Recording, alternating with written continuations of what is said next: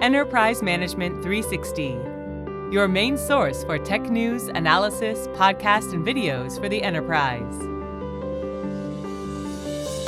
Hello and welcome to the EM360 podcast with our Ask the Expert series, a weekly conversation with people who are impacting the enterprise tech landscape. My name is Max Curtin. I'm the editor-in-chief here at EM360 and your host on today's podcast. Now, today I'm very much looking forward to speaking with Bill Genovese, who is the Vice President, Corporate Strategic Research and Planning, Banking, Financial Markets at Huawei. And I want to give you a bit of background on Bill before I bring him on. So he's a strategic thought leader and highly effective professional, and he's provided solutions to the financial services industry on a global scale. Now, Bill's responsibilities include the further development of Huawei's financial services industry strategy with research and formulation of new solutions encompassing technology and business architectures, emerging technologies centered on AI analytics, blockchain, quantum computing technologies, mobile digital and IoT, and evolving business models in the fintech, redtech era across the financial services sector. Now, Bill is the perfect person to be bringing onto this episode. So, Bill, thank you very much for joining me. Thanks very much, Max, for having me. No, I very much appreciate you taking the time to talk to us. And I think what we're diving into today, you can give some great insight. So today we're going to be talking around 5G and fintech and the impact 5G is going to have, but also how fintech can kind of take advantage of that. So before we kind of get started, I think a good kind of jumping off question here is if we look at businesses in all industries that are awaiting this 5G to deliver better services, and fintech's no exception to that rule at all. So what kind of digital financial services are fintech companies awaiting 5G to enable? A very good starting point, and I'd like to kind of answer that in a couple of different ways. Number one, start the discussion on the point that I feel 5G is not necessarily driving new business models, or in this case, driving next generation digital financial services or fintech per se, but it's enabling them.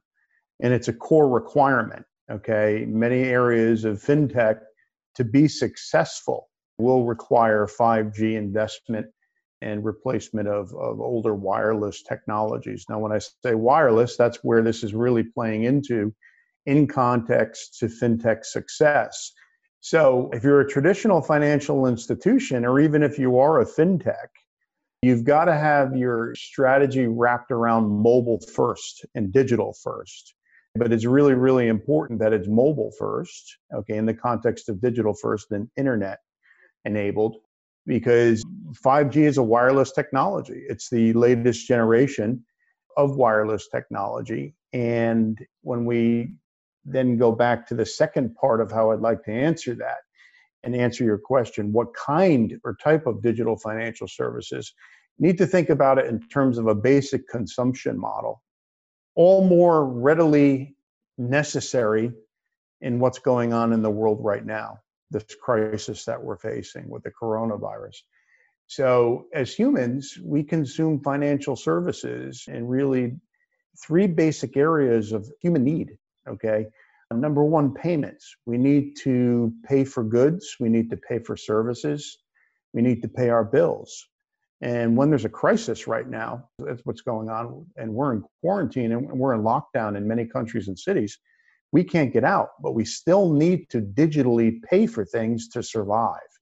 Can that be easily done and seamless in 2G, 3G, or LTE? Well, possibly, but depending on how complex the service is, and how much interaction you want with the other individual or individuals on the other side of the transaction, it may not suffice. So number one, payments from a digital or mobile device requires better levels of connectivity, and this will vary country by country. Do you need to have 5G to make a payment in London or New York City from your device? Probably not. Okay, but with traffic overload and everybody using wireless networks and internet networks, certainly helps if you do have that and you're in a location that does have that, okay? Second piece, which is very, very relevant, crisis or no crisis, even more focused in a crisis state, is if we don't have enough money, we need instantaneous access to credit and lending. And it could be on a small scale or larger scale. So once again, you don't have enough to pay, you need to borrow. So that's the second piece in terms of next generation or digital financial services that fill two out of the three needs. Most importantly, the third one is really protection oriented, protection of our hard-earned pay and our assets, our financial assets. So your deposits in a bank, your deposits in a financial institution, your retirement funds, so on and so forth. Okay, so you need to be able to access that stored financial protection, and you may need to buy more insurance to insure yourself, health insurance, property insurance, so on and so forth. At this point in time, if you're in a more advantageous place, you invest. So you take advantage of situations where you have extra money that you're storing or depositing, and then you invest. So in a mobile or digital strategy oriented with a fintech, and they're taking that approach, or any company, whether it's a traditional bank, e-commerce giant, consumer tech player, fintech, they're catering to those three core needs in terms of digital financial services consumption. And if they have 5G, they're able to maintain throughput, connectivity, bandwidth, latency, and they're able to get more to the customer to keep them happy, satisfied, and not only surviving, but getting back to thriving too. Okay, that's interesting then. So if we delve a little deeper into that, with fintech and 5G, what kind of synergy or relationship are we going to see them have with each other to enable what you've just been discussing? In a post-crisis world, there's a lot of research and reading I'm doing on this, where we're going to change as a society, new business models.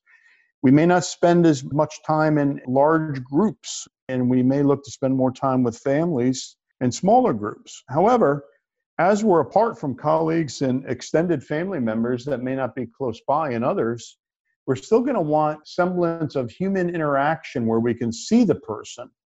FaceTime, Zoom, these are all technologies, and that can extend to business. So you may want to have a complex financial matter that you want to talk to your advisor about. And you may actually want to go through some documents in terms of a fund or a banking product on the call with the individual. And it can't be done through a traditional voice setting, and you may need to have video. So this is going to kind of push the envelope further ahead in terms of our expectations now. That's how I see this playing out. So we were starting to get more and more interested in what technology can do for us digitally, and it became more of an expectation. But I think this crisis we're going through now is going to start to drive that even further. In the short term, there may be a little bit of hit on fintechs in terms of funding. But those that have, once again, mobile digital strategies and leverage technology to meet those three needs I outlined earlier are going to be in a very key position to require and depend upon 5G. Yeah, I 100% agree with that. We're definitely in a game-changing scenario, not what's going on currently, but what's going to come afterwards. You mentioned some interesting points there. Yeah. And I think 5G will be a great support for that, especially as we're seeing a lot of businesses now seeing the ease of adoption of working from home, which I think is going to be a massive factor moving forward for a lot of organizations. How do you see that playing out with 5G and how that can support everyday working life? We have to see the outcome of this and how it affects our behavior. Me personally, it's already affecting my behavior. I'm in China now where the situation first kind of broke out. But still, okay, and things are in control now better. There's no new cases where I live in China, in Shenzhen. But, I go into the office, I have a mask on, and I come home. And then I'm not leaving my apartment. I'm staying with my family throughout the weekend. And my wife and children were very young. They haven't left the apartment in almost a month now. I would say if it wasn't for technology and digital connectivity, we'd all go nuts right now. Because one of my sons is 4 years old, and then there's my wife, and then there's myself. Between myself and my wife, I think the average of digitally enabled connected devices is probably 4 or 5 in terms of what we each own. My son has a children's Kindle that's preloaded with educational materials and content. So without that, he would lose his attention span, and it would be real hard to keep him inside the house because he wants to get out.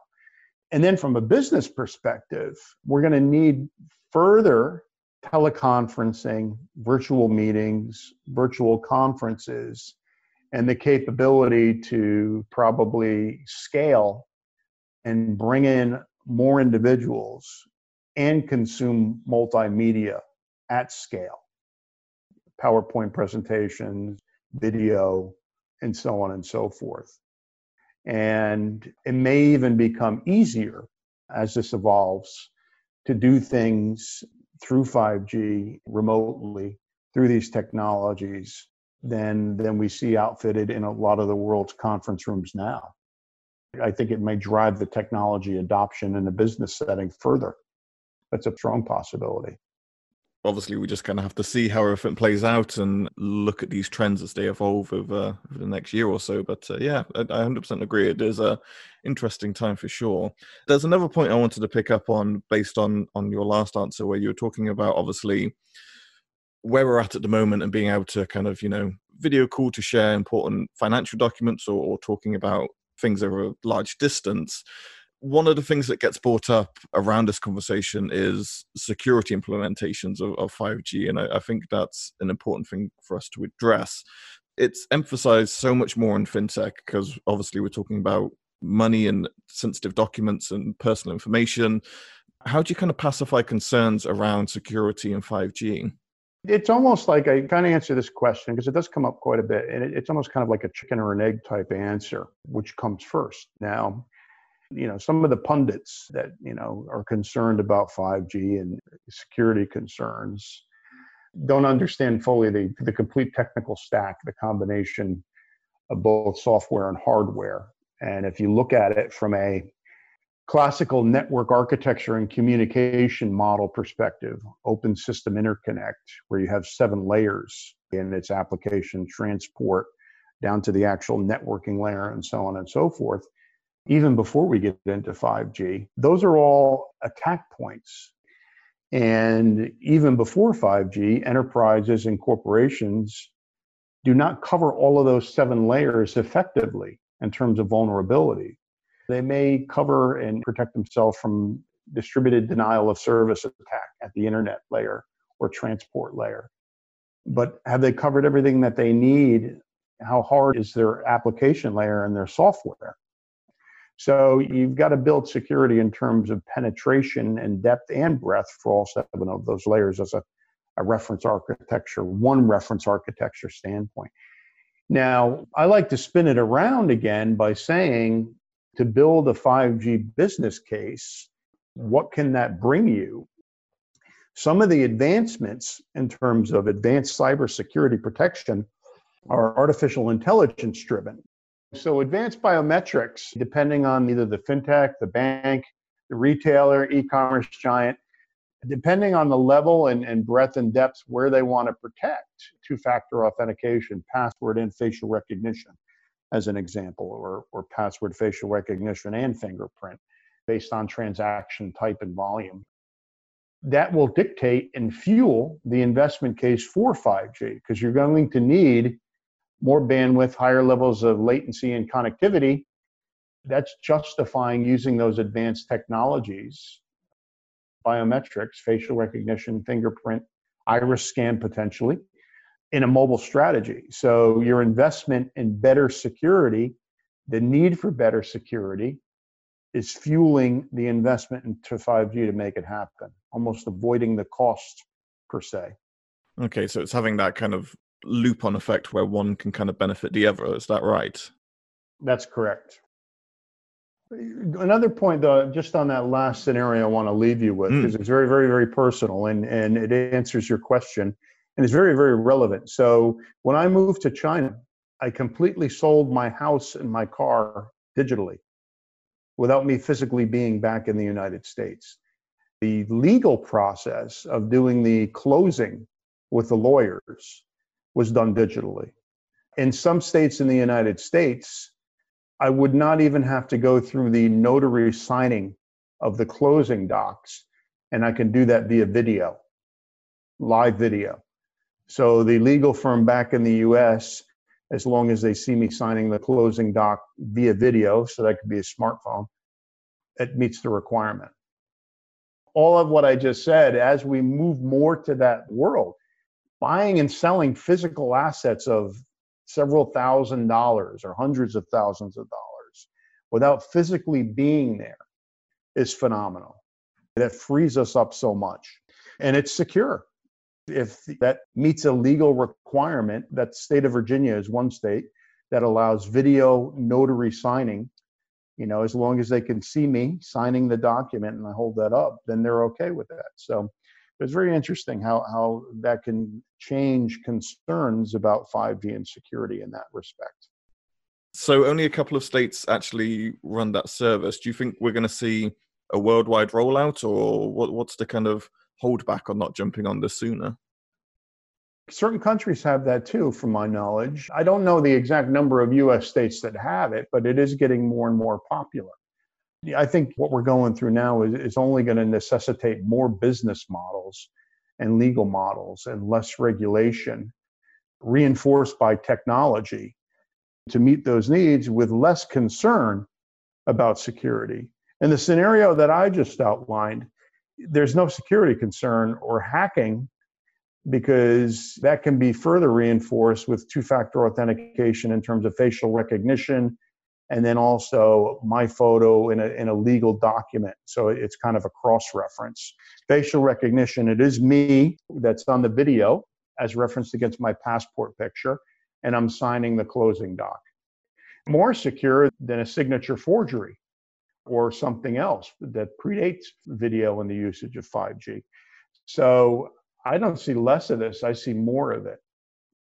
Who are the big players, and what kind of business models are we kind of looking at with 5G and fintech?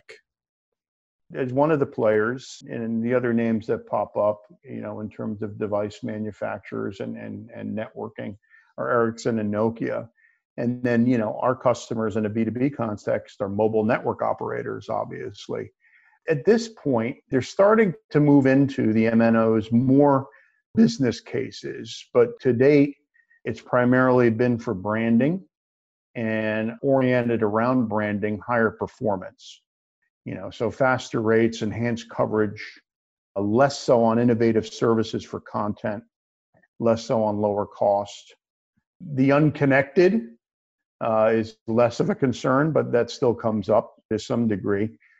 But really the movement or the maturity to commercial cases in terms of strategy still is not quite there yet. I will say, though, those that are kind of pulling ahead in terms of business cases and business models, financial services is probably last to adopt this.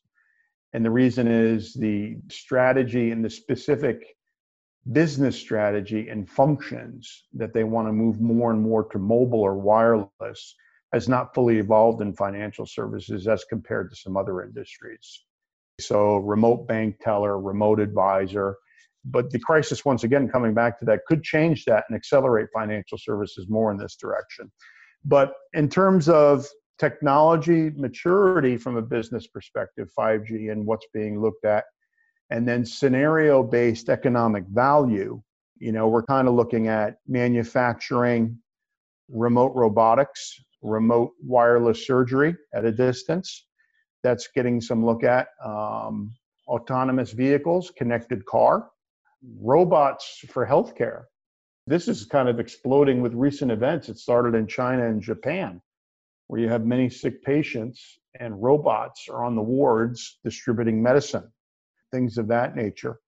When you layer in other driving enabling technologies that contributes to these use cases too, cloud video will be there. So 5G will depend on cloud video for further adoption and further penetration, both from a scenario, economic value perspective, as well as technology maturity. And then augmented reality, virtual reality. We're very, very early stages with AR and VR as well. The timing of this scenario, I was just talking to my wife, I'm a big concert fan, live performances. And, when I was younger, living in the US, I'd hold 10 different concert tickets, or some sub portion of that, depending on who was coming through the area. The situation we're in right now, a lot of the artists that I follow, I get 3, 4 emails a day or every other day. They're performing live streaming events. So you need a stable connection for that, and you'll need 5G, especially if people are watching it over their device, their mobile device.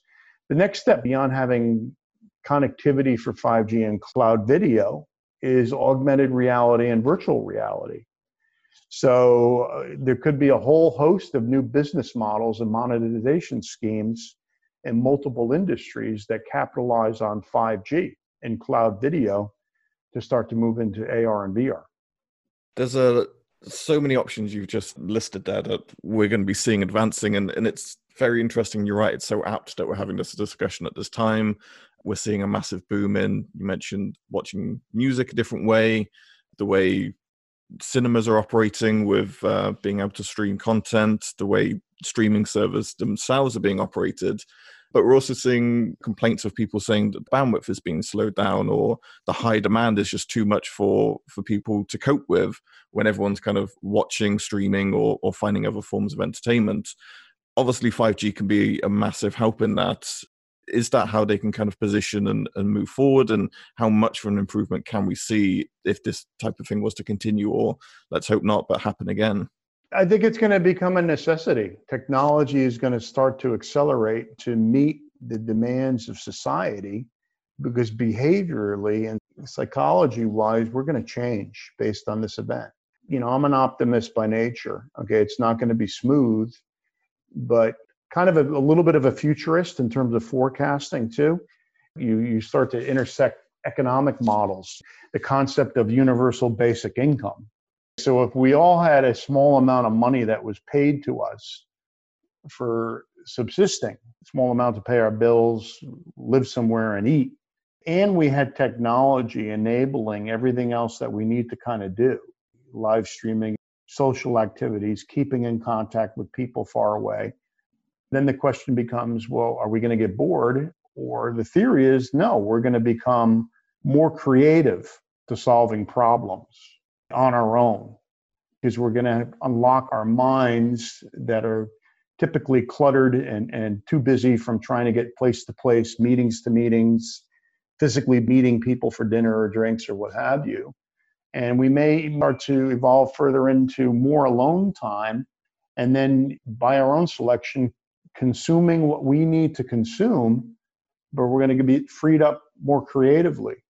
Now, fintech and other industries come into this, because the ones that are going to survive and thrive are the ones that are going to be ubiquitous and embedded in what I just said.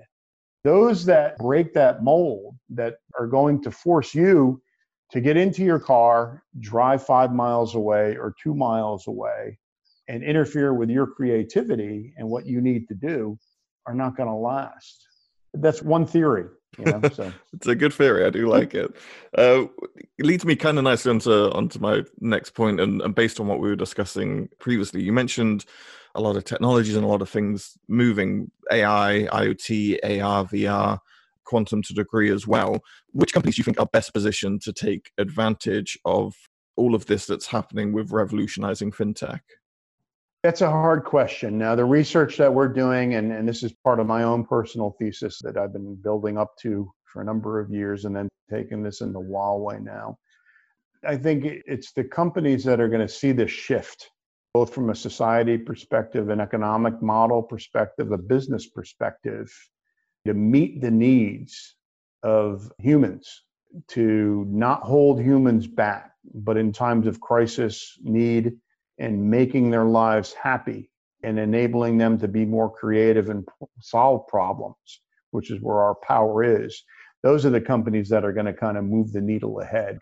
Specific context of financial services, that's why we're not traditionally focusing, or me a lot at the corporate level, driving the discussions and many times debates internally, is we need to stop focusing with the traditional definition of traditional financial services, and you only go to a bank for that. Well, you may go to Amazon for that. You may go to Alibaba for that.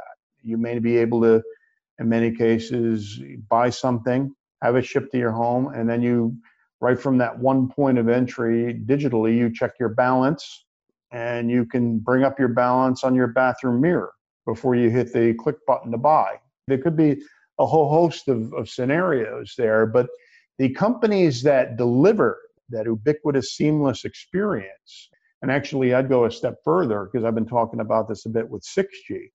Now, the smartphone has had our attention bound to it, probably in some respects in not a very healthy manner over time, for over a decade now. So everything that we do, we need to check our smartphone and engage with that as an interface. But wouldn't it be wonderful to kind of do what I just said, that as the consumer of digital services, you say where you want to see that information and interact with that in your daily life. For example, in a 360-degree sphere around you. So some of the information you may want to see on your bathroom mirror.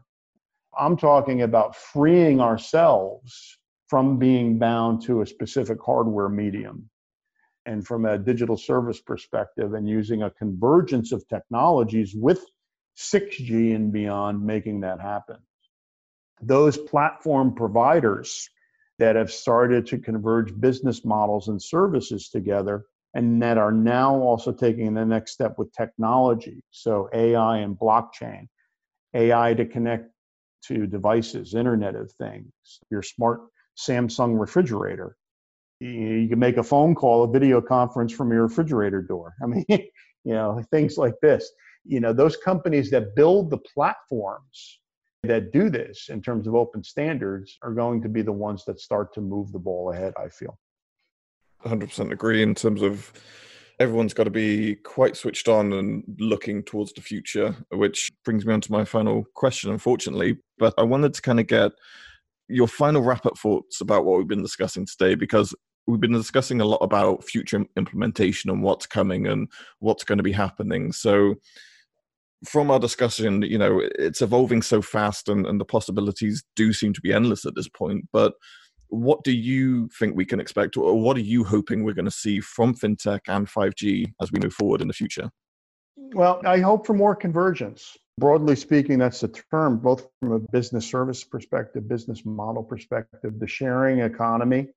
It's going to undergo some adjustment now, but I think it's going to come back stronger than ever.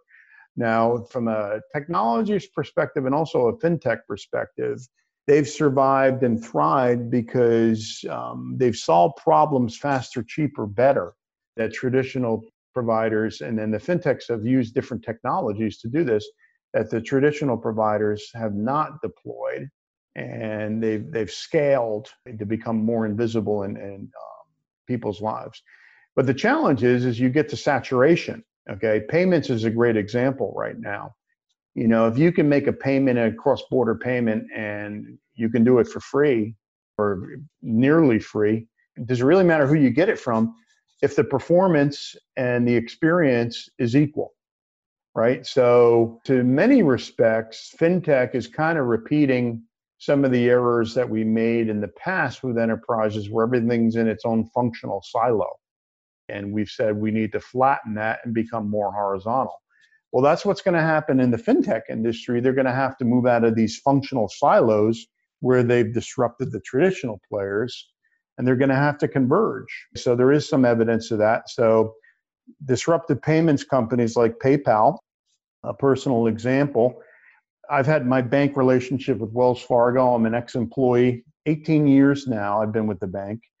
They've known me for nearly 20 years, 2 decades. Do they send me any personalized offers? Been with PayPal for about half that time.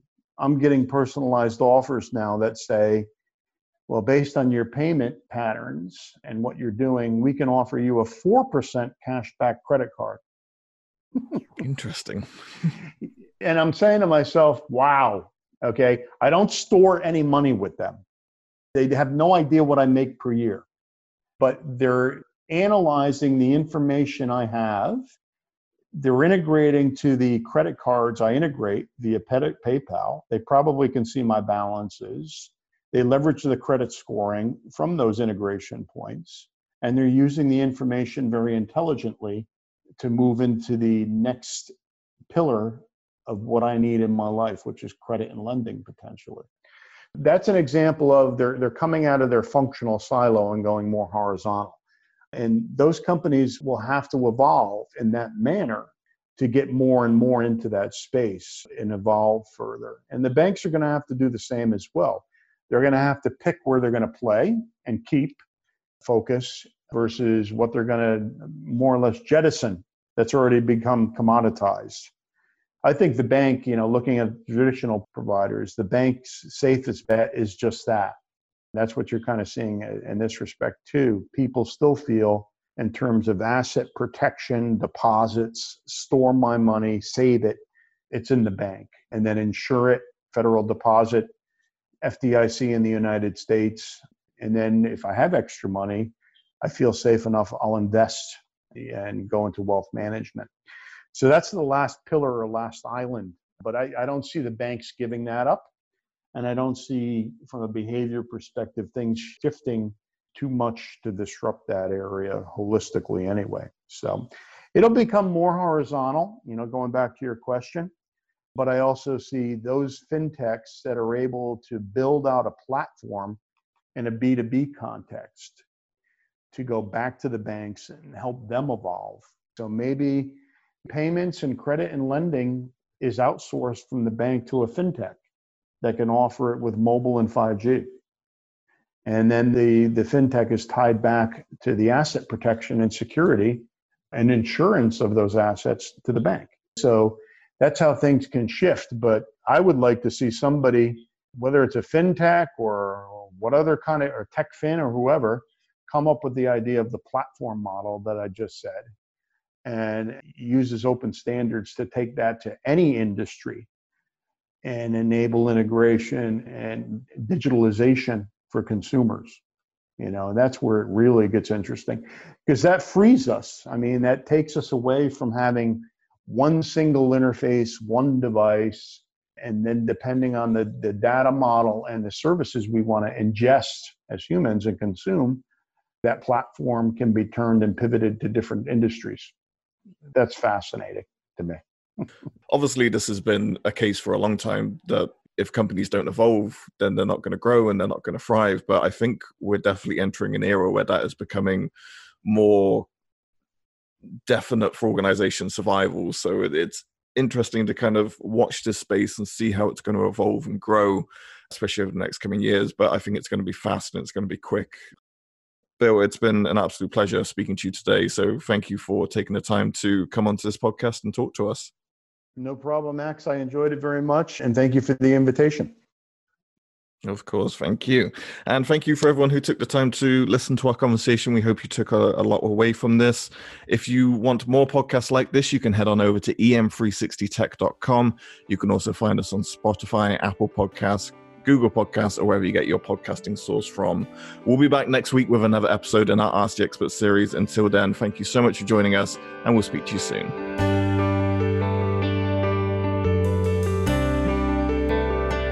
You've been listening to the EM360 podcast. For more great content, head on over to em360tech.com.